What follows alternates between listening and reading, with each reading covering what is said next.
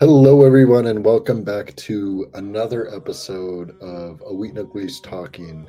If this is your first time around, welcome to the show, and welcome to today's episode where we are going to be diving into talking a bit about protected areas, particularly in BC, and then from there we might expand onto all of Canada, maybe even the States if we have some time. But I'm mainly going to focus on protected areas within BC, as well as forestry and how that kind of relates to each other. You know, forestry and protected areas. A lot of our protected areas within BC are in fact forest. You know, a lot of them are parks, whether they're provincial parks or national parks. Now, being here on Vancouver Island, we have a finite and what feels quite limiting in terms of the amount of natural resources and land that we have to use.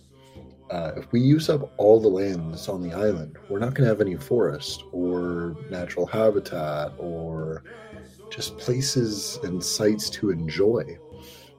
Something that I've always found growing up here on Vancouver Island is when I go to Vancouver or I go to the mainland, I find myself very disconnected because as far as I've gone, it's been all the big city buildings in Vancouver, Richmond, Surrey, Langley. And then you go further and you go into the interior towards Kelowna. And as you're going along the highway, you just end up seeing a lot of floodplains, farm fields, and it just doesn't feel the same, especially with agriculture. The way that I view agriculture here on Vancouver Island, growing up in the Comox Valley, I find that it really is difficult to look at a farm and go, wow, that's amazing. Because also coming with a indigenous perspective, it's difficult to look at home territory and go, wow, what a great farm, something that my ancestors never had. So, you know, that's kind of what we're going to be talking about a bit more. What I do want to start out with is this map that I found. It's from the British Columbia government website. Now, what you can see here is I'll press play again, but what you can see here for our audio listeners, it's a map that shows the total protected area over time and the trends in the protection of British Columbia's terrestrial ecoregions from 1886 to 2015. So this is the most recent visual that we can get up to 2015. Now, it is quite out of date. There's more protected areas since then, since 2015, because of course it's 2023, almost 2024. It's Boxing Day. So happy holidays, everyone. If you're listening to this in the new year, happy new year. So we have a look at this. And the fun of it is, play. Okay. So the protected areas start out slow and then they slowly creep in and they fade in and they fade in and they fade in and they fade. Oh, there's more. There's more. It starts in southern BC and it makes its way north. Now, one of the 100% designated protected areas is in like the very north of BC. This is the St. Elias Mountains and the Chugach Mountains and ice fields are 99.7% protected. We come down to Vancouver Island.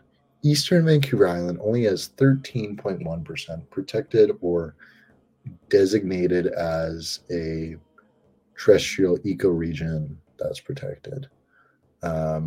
We go to Georgia Puget Sound Basin, only 9.9%. Western Vancouver Island, 13.9%, all the way from what looks like Point Renfrew all the way up to northern Vancouver Island and even towards the East Coast. I don't know how you could call the East Coast Western, but I guess you can. That's the way that they've laid out the ecoregions for this data. We come down here and we see a graph that slowly rises. And as we scroll along this graph, the map corresponds with the data. Now, one of the craziest things is that it's not until the early 1900s, so 1940, 1938 is where we start to see this spike in protected areas. And as of 2015, this data states that there is a total area of 947,654 square kilometers of protected area. That sounds great, doesn't it?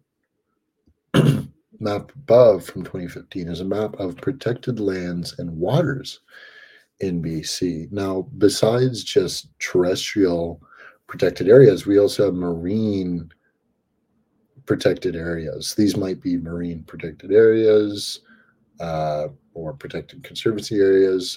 Might be a rockfish conservation area. It might be very sensitive salmonid habitat. There's all different things that it can be. According to this data, and according to the projections from this 2015 data, it states here that British Columbia's network of protected lands and waters contribute to the global and Canadian targets to set aside by 2020, so 3 years ago, at least 17% of terrestrial areas and inland water and 10% of coastal and marine areas through the networks of protected areas and other effective area-based conservation measures. That was a lot to unpack. What I interpret that as is that by 2020, they plan to have at least 17%, as well as a 10%. So overall, a 27% protected areas. Not very great.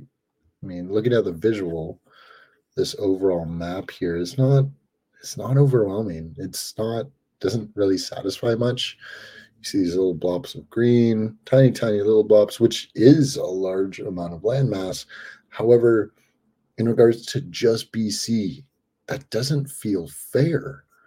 And I mean, even more so due to the fact that here in BC, we kind of face all of it because we have good forests. So we have a lot of forestry. Most of Canada's forestry comes from BC,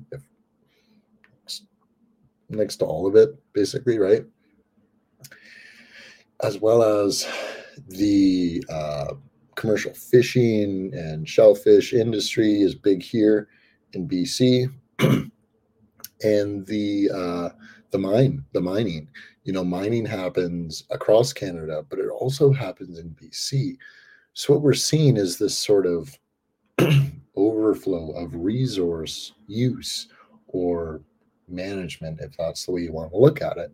Then through agriculture, we also have things like runoff, and we have all these negative effects. We have drought that affects everyone, and we have farmers refusing to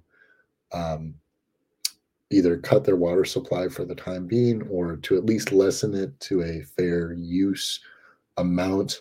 Here in the Comox Valley, we have lived through quite a few water restrictions due to higher temperature summers, where it first starts out as you can only water your lawn on these days, and then it goes to you can only water your lawn for a little bit or garden or whatever. And then it gets to a point where it like mainly restricts water usage outside of like drinking water and cooking. But when it comes to like watering your lawn and keeping it green in the summer, it's going to return and be green in the fall. So I personally do not entirely understand why people water their lawn in the middle of summer. I do understand the appeal to having a green lawn, but it just doesn't seem fair to everyone else when we all have our water coming from the same supply in Comox Lake. So continuing on here to the main part of this page, we also have the Beck system. So the biogeoclimatic, or the yeah, the biogeoclimatic zones, and then Beck is biogeoclimatic ecosystem classification system. Um, Pretty well the same thing. Now, protected lands are not evenly distributed amongst British Columbia's ecosystems, according to the website. High elevation and mountainous areas such as spruce, willow, birch, boreal, atai, uh, fescue, fescue alpine, fescue alpine. I've never seen that name. And interior mountain heather alpine zones have more than the provincial average protected. Low elevation, warm bottom areas tend to be underrepresented. So, from what I understand from that, is that the like where we live is not as protected as where we don't live, which is fair because who protects where we live? Well, it's mainly enforcement. It's the RCMP, it's local police, it's your neighbors, it's your family, it's your pets at times. And, in terms of like a generalization of the term protected, right? What we're talking about here is land mass and, in this case, marine as well. So, protected areas cover 3.2% of BC's coastal and marine areas. So that's a little off what we're wanting to look at here. Um, there's, of course, all their sources and data if you want to look at it more. Something that I find interesting is this article here from January, so almost a year ago, but it states from CBC. The title is BC Valley of Ancient Trees, Rare Animals Preserved in Deal with Forest Firm. So, a forest giant, Interfor Corp, to give up 75,000 hectares of its tenure in the in the Incomapalooks Valley. So, a valley of intact forest, lakes, and wetlands in southeastern British Columbia, nearly 200 times the size of Vancouver's Stanley Park, is being preserved in an agreement with governments, Indigenous groups, and forest companies and Nature Conservancy of Canada. So they're looking to, east of Revelstoke,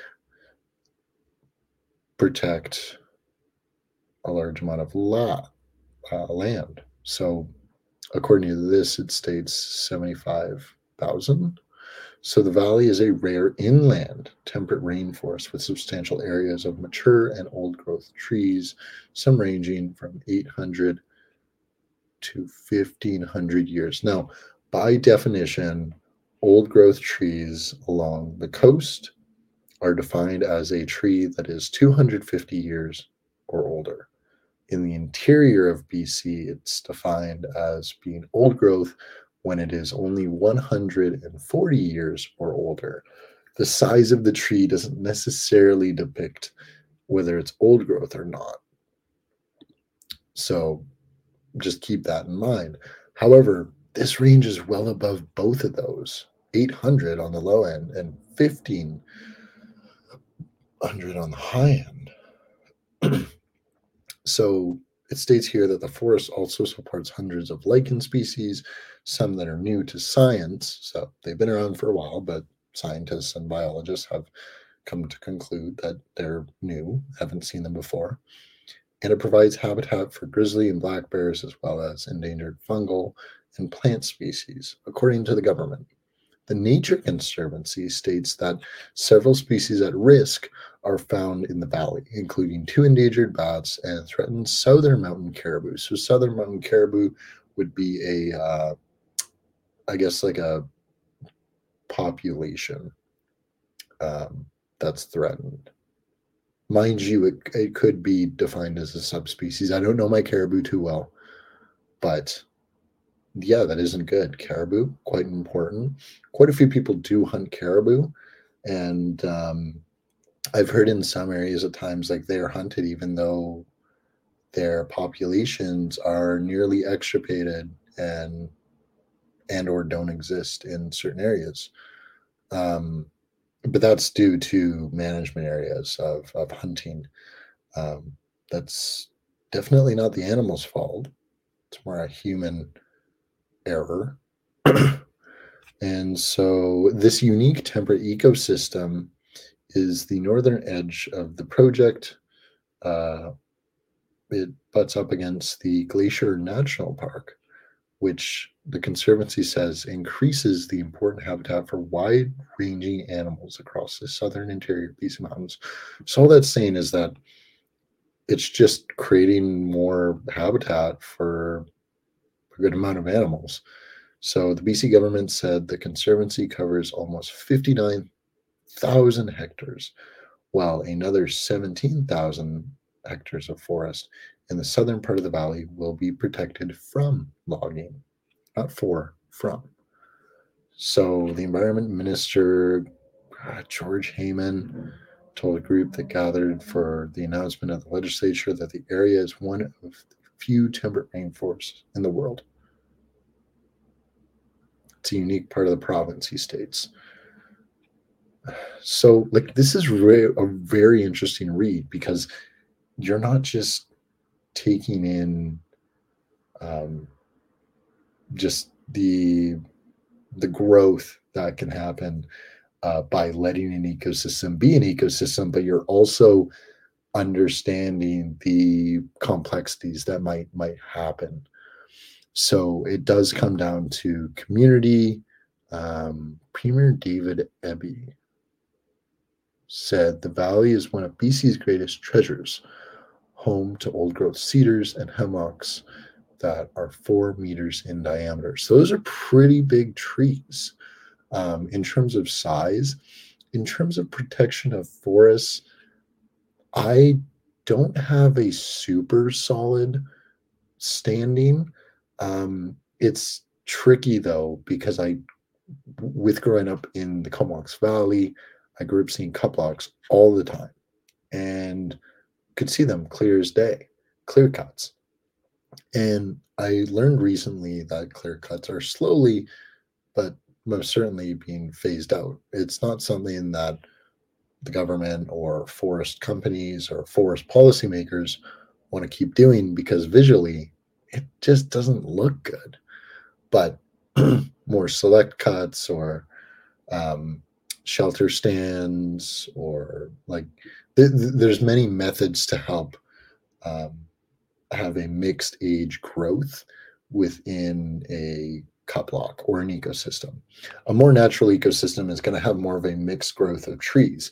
By that, I mean the trees are going to vary in age and size. Where you might have 900-year-old trees, you might also have 70-year-old trees. And anything in between, older and younger than that range. So, what we have is then this organic and real ecosystem. And when I say real, I don't mean that lightly. I mean it in the sense of like an ecosystem is supposed to work together. Systems are a way for everything to function together and individually. When we talk about systems, we're talking about cars. You know, when you think about a car, what systems does a car need to work? Well, you need an engine, you need fuel, there's all these things that you need. So you go to the gas station and get gas. Well, what happens if you get into a car accident? There's a system in place for that. It's called insurance.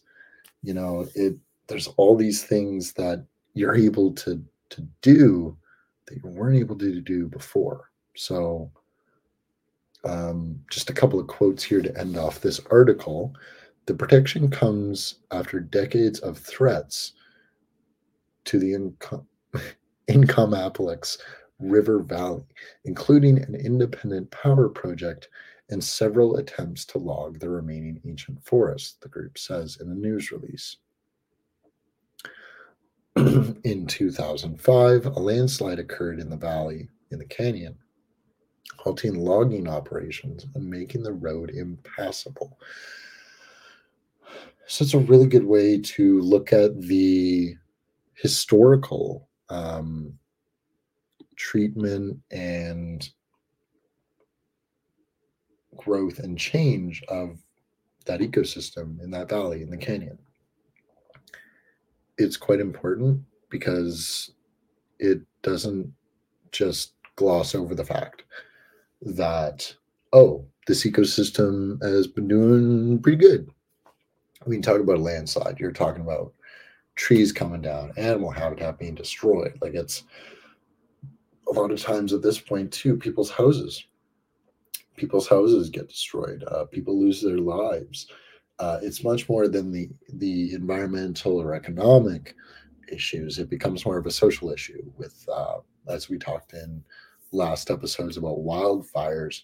You know, we had a wildfire rip through Lillooet, destroying basically the entire town.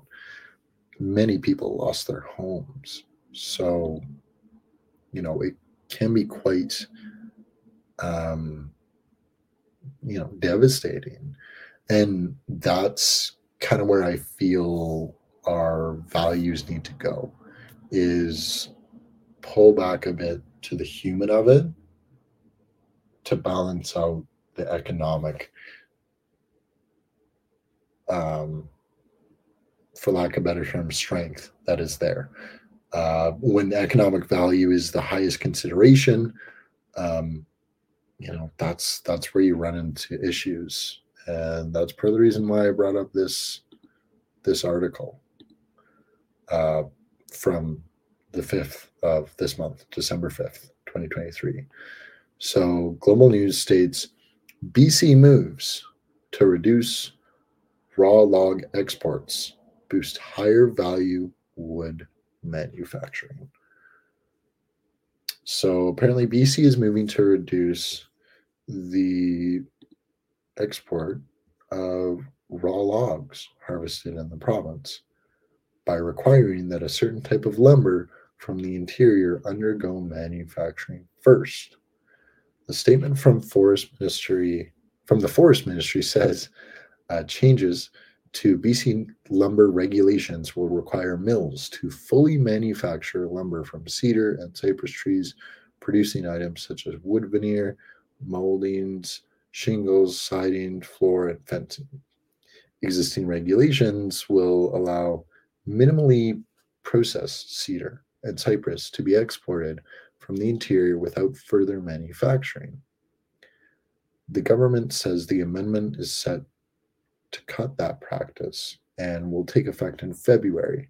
So, this is a pretty quick turnaround in terms of export requirements. It says that an exemption must be obtained to export wood products that do not meet the specifications, such as logs and fee in lieu of manufacturing paid to the province. The Independent Wood Processors Association of BC welcomed the changes, saying in a statement that restricting raw lumber exports will create opportunities for higher value manufacturing and keep more forestry jobs in the province. So, in the mandate letter from Forest Minister Bruce Ralston, Premier David Eby, oh, this dude's like kind of important. Premier David Eby, who is this actually? Wait, is this the guy who replaced Horgan? Hold on, just side note here. David Eby. He's the premier of British Columbia. Yeah, he's NDP. Okay. Sorry for that side note there. I realized I didn't know who our premier was for a quick sec. I was still thinking John Horgan, but Horgan left. Um, anyways, back to the article. In the mandate letter to the forest minister, the premier of BC said the unchecked export of raw logs was among issues requiring change to ensure BC's forest industry is sustainable. So the government statement released Monday, so I guess a few days before this article, says that the change in the interior builds on previous amendments that require western red cedar and cypress, also known as yellow cedar, to fully be manufactured before export from coastal areas. The region updates support work already underway to get more value from every tree harvested by strengthening the wood manufacturing industry. It states. In the coastal region, these export requirements have reduced the volume of minimally processed cedar leaving the province. So that's, I mean, that's really good for manufacturing. My take on it is it might mean higher taxes for some. I don't know who. Or maybe it's taxes simply on the forestry companies or processors, manufacturers. Um, I don't know enough about forestry or milling to give any solid input. But from an Indigenous point of view, which ultimately at the end of the day is just my perspective, but the way that I was taught to look at our natural resources, aka nature, is just we exist with it and it exists with us. We are the ones who cannot survive without it.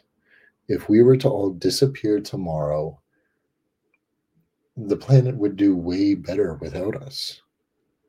The planet does not need us. We need it. Where do we go when we need food? Well, either we go hunting or, to the grocery store to do a bit more simple hunting, pay money, you know.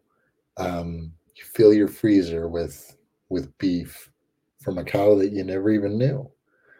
But when we go hunting out and about for a deer, an elk, caribou, moose, we go fishing, you know, when we go and harvest plants, when we have our own gardens, when we have food sovereignty, and self-sustaining ourselves, that's when the real magic happens. And when it comes to forestry, trees take quite a while to grow, which I think is why at this point it is becoming more and more of a difficult resource to manage. Because what our province, the people, the government, different people are coming to realize that we don't have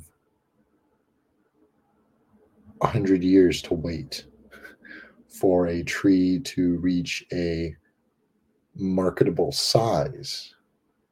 Now, with the size, is it also how straight the tree is? Is there curves? How many knots is there? Mind you, it doesn't matter how slender or wide in diameter a tree is. Some of the most slender trees are worth quite a bit, just due to timber costs and things that can become pulp and paper and particle board and the simpler things in life that we need. Um, and I'm not against like having like paper. I'm more so conflicted by the way that forestry is managed. Forestry does not feel respectful in regards to the ecosystem part of it. We manage mostly the resource, the revenue, within our own lifetime. So you're looking at a career of maybe 40, 50 years, on average. And within those years that you're a forester of some sort, whether you're in policy or you're cutting down the trees, you're a faller, or I don't know, I'm trying to think of different jobs that forestry people have, but like whatever job you have, you're impacting the ecosystem just as much as the, you know, person next to you. Um, the most important step is the start, is the planning. You have your site plans, you have your 10-year plans, you have how long the project's going to last, you have how big the area is, you have what trees you're going to leave, what trees you're going to cut down. Where's your buffer zone around streams? Does there need to be a buffer zone according to your own forestry regulations? That's another issue, because although one stream might be defined as not salmon or fish bearing, does not mean that that stream does not lead down to another stream that is fish bearing. When it comes to turbidity and debris, it all flows downstream, flows downriver to a certain degree. And what you're actually doing in turn is messing up the larger watershed. It doesn't benefit the fish. It doesn't benefit us. The only thing that benefits us is the trees. But if we're not managing our resources together, all as one, and the connectivity that fish and bears and trees all have, right? Like that one old growth article had stated, very important habitat for grizzly and black bears, as well as a endangered caribou species of sorts, and bats. Animals that you don't really think about, like bats. It's they are a species of concern, and they're at risk. They're endangered in that area of the of BC. So those are just some of my thoughts around forestry. If there's any topics you'd like me to cover, you can get a hold of me on my Instagram page at AW_talking. I believe that's my Instagram page. I say I believe. I made it not that long ago. Yeah, so that's that's correct. You can reach me at AW_talking. So AW like Awinagwis, but I didn't want to type out Awinagwis because I figured, well, that's too hard for people to remember to spell. And yeah, give me a follow if you haven't already, and shoot me a message asking me questions. And I hope to at some point do a Q&A, and very soon hope to have a guest on the show. So thank you all very much for having a listen and having a watch in video form. And I will see y'all in the next episode. Peace out.